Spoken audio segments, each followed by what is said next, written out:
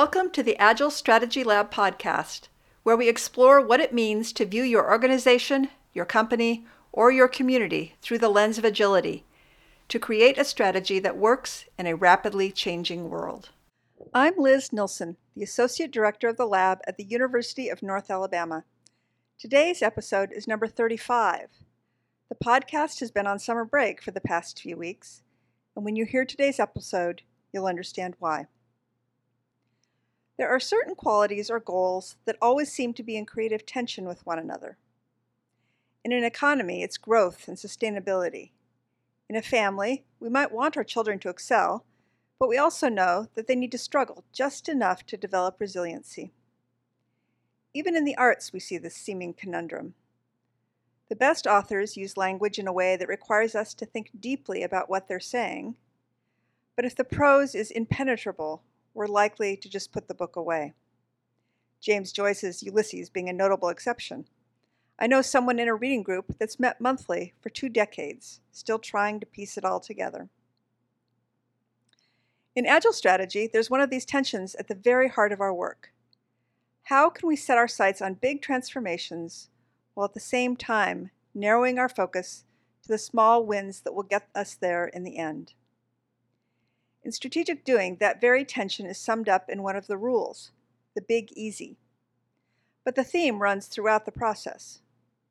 The vision of what's possible keeps us motivated, but the very granular action plans, updated every 30 days, keep us on track and build our collective capacity to work together. Over the last 2 weeks, a lab team made its way to Ecuador at the invitation of new Minister of Production and Trade, Julio Prado. Back when he was a banking association executive and university professor, Julio attended a strategic doing training in the U.S., hoping to use the discipline to expand his understanding of how to grow clusters. He now has the opportunity to do that on a national scale. It's an enormous, audacious goal.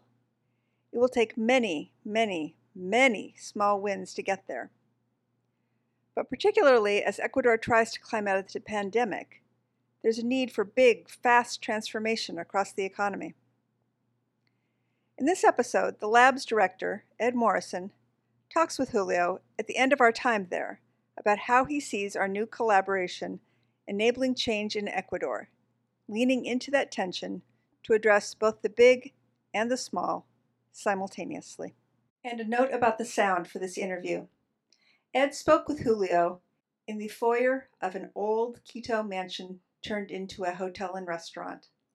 Here with Julio. Julio Prado is the new Minister of Production and Trade in Ecuador, and I've been posting a lot about Julio and how we met. We met 3 years ago, maybe? 3 years ago, 3 yeah. years ago when you came to Purdue. Right. Anyway, so at the invitation of Julio, we've got a team coming down here to work on strategic doing, and so I wanted to introduce to the rest of the practitioner community Julio, and very happy to be here, Julio. It's been a great time. So tell me a little bit more about why you thought strategic doing could help, and what your plan is what our plan is to distribute it across the country. So. Well, thank you so much, Ed, for the interview and for being here in Quito and as well in Guayaquil. Yeah. It's been a wonderful week. And first of all, I decided when I met and I learned about strategic doing, I was a point in my life in which I needed something new, something better to implement clusters. Really, I've been teaching about cluster theory and cluster methods for the last decade. Really. Yeah. But one of the struggles that I found with the method and with Michael Porter's framework is that it's really good to analyze, to diagnose, but it's not really good to implement. Yeah. So something that I came across with strategic doing is that it really drives you towards action, really. Yeah. So that's what we know. So after I came back from Purdue, I started implementing small workshops with different small clusters in Quito and in Guayaquil. And then I had the opportunity to be a minister after 2 months, and since 2 months, 2 months ago, yeah. And now the challenge is huge because I want to implement changes in the competitiveness landscape in Ecuador and innovation methods and everything that have not been available to the private sector in Ecuador. So that's why I came back to you and I said, now we have to do something together. Right. So can you share with us a little bit of your thinking about how do you design? Your staff is wonderful. I mean, they did an amazing job this past week. But how did you even think about scaling strategic doing in these two critical areas of Guayaquil and Quito? How did you even approach the problem? How did you think about it?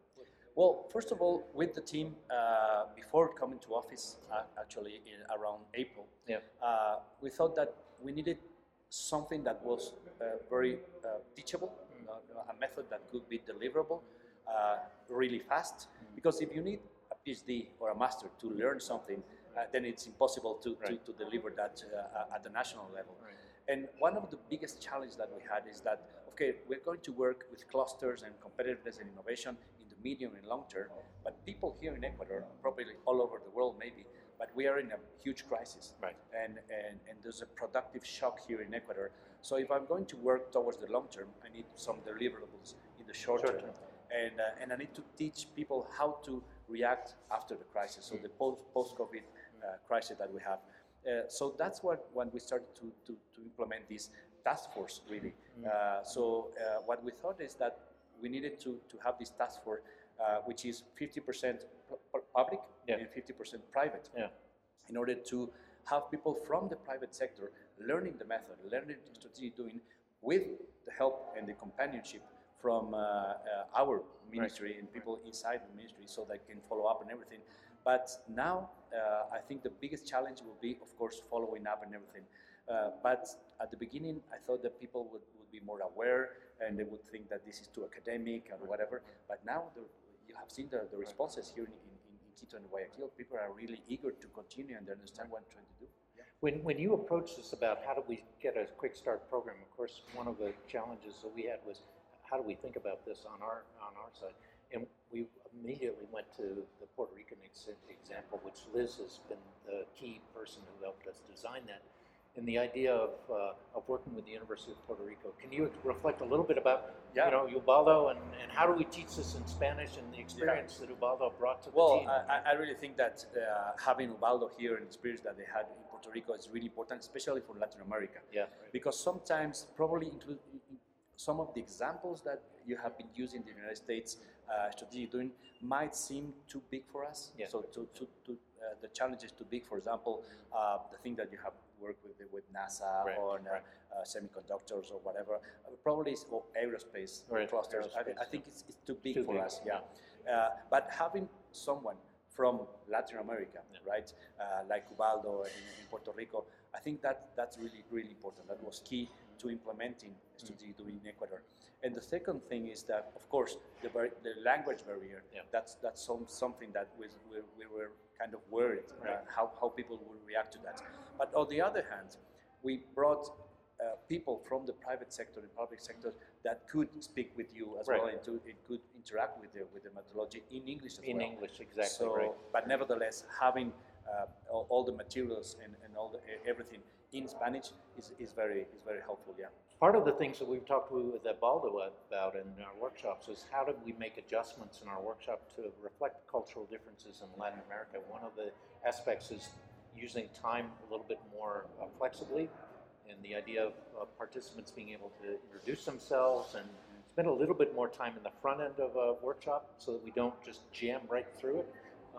So do you have any observations about the strategic doing methodology in Latin America? How might we use different approaches or different tools or different thinking about terms, maybe? Yeah. Anyway, and any Well, guidance? from what I've done here before coming here and with different clusters, I would say that yes, the part of the framing question and trying to understand what you're trying to build at the beginning, that's something that I think in Latin America it's very important. So trying to understand that.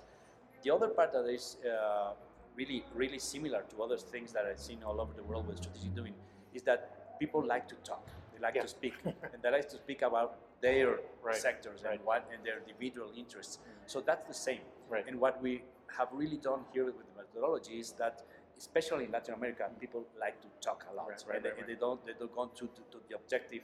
And so now with the methodology, what we have seen yesterday, in the week before in Quito and Guayaquil is that we can cut them and go specifically to what they have to do with the method. And I think that's transferable to any single country or culture in the world, right? Yeah, it's fascinating to me because I was teaching strategic doing in Mexico probably, I don't know, 8 or 9 years ago. And that's when we came up with the whole idea of the time buckets, the time constraints. Because again, people in Mexico were talking a lot and we weren't getting the work done. We were kind of wandering all over the place. So creating some constraints, one of the things we know in innovation is if you create some constraints, you actually become more creative. So that's an interesting aspect. Now tell me, as we conclude this, tell me a little bit more about where you see Ecuador going. We've talked a lot about Ecuador potentially being a model for Latin America, the partnership with University of Puerto Rico so we can teach this in Latin America. Well, to draw back a little bit to the broader context of Latin America, and tell me where you think we could go with this.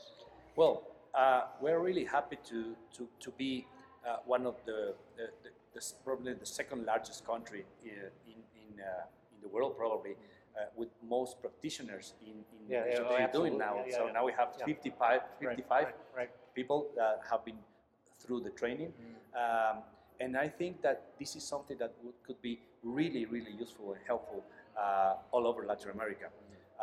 So now that we have the materials and everything is teachable in Spanish, I think it's really easy to go down to any other country in Latin America. So for example, I would say that Colombia and Peru are definitely places in which strategic doing would be really, really helpful.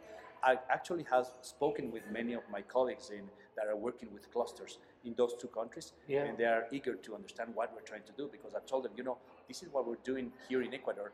During 1 week, we already have 22 different projects using strategic doing, and they say, this is amazing, how are you going to do this? But on the other hand, I think they're also kind of aware of, is this going to work in the long term? So they're going to see us in Ecuador as an example, and trying to understand if this is transferable to other countries.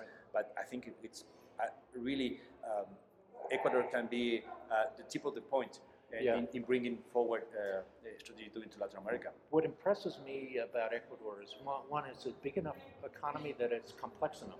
22 clusters. I mean, that's not 3 or 4. It's a sophisticated economy, but at the same time, it's not too big.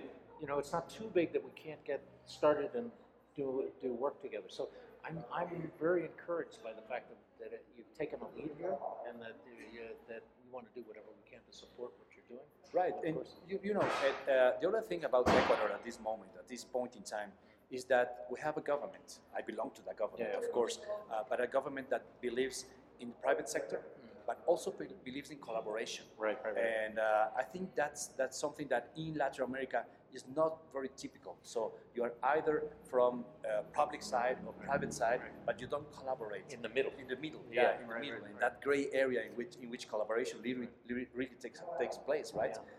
So I really think that many other countries in Latin America are going to be seeing and looking at what's going on in Ecuador in terms of investment, competitiveness, and this agenda that we're moving forward in the ministry is going to be something probably as a benchmark in the future. But I think that that's actually an important dimension, not only in Latin America, but of course in the United States, we've been torn apart by ideology here, where we pit the business sector against the government sector, and we try to push them one way or the other, right? And so here we've got the opportunity to demonstrate really how collaboration works between the market economy and the civic economy, where we can actually create value quickly by working together. So it's exciting. Well, yes, I think one of the biggest challenges that we have in Latin America, probably all over the world, but especially in Latin America, is that we have been going through political issues in which where we don't trust each other. So one of the main issues that I have been seeing in my job for the last 2 months is that there's trust issues between the government and the private sector. There's trust issues among the private sector, and there's all sorts of trust issues all over the society. So I think this methodology could help us to move forward and do not get stuck with the old problems and the old ways that we used to do this. So those problems are the same all over Latin America. Exactly. Yeah. Well, Julio, thank you very much for your time. Practitioners, you can point to Julio and see a person who's taken strategic doing and actually applied it, We're excited about it. We're going to be obviously engaged with this as we go.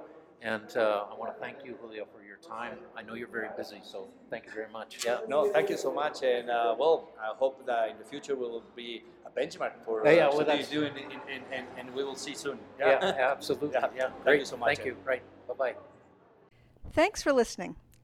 You might have a whole country to transform, but the lab's tools can help you tackle complex challenges at any scale.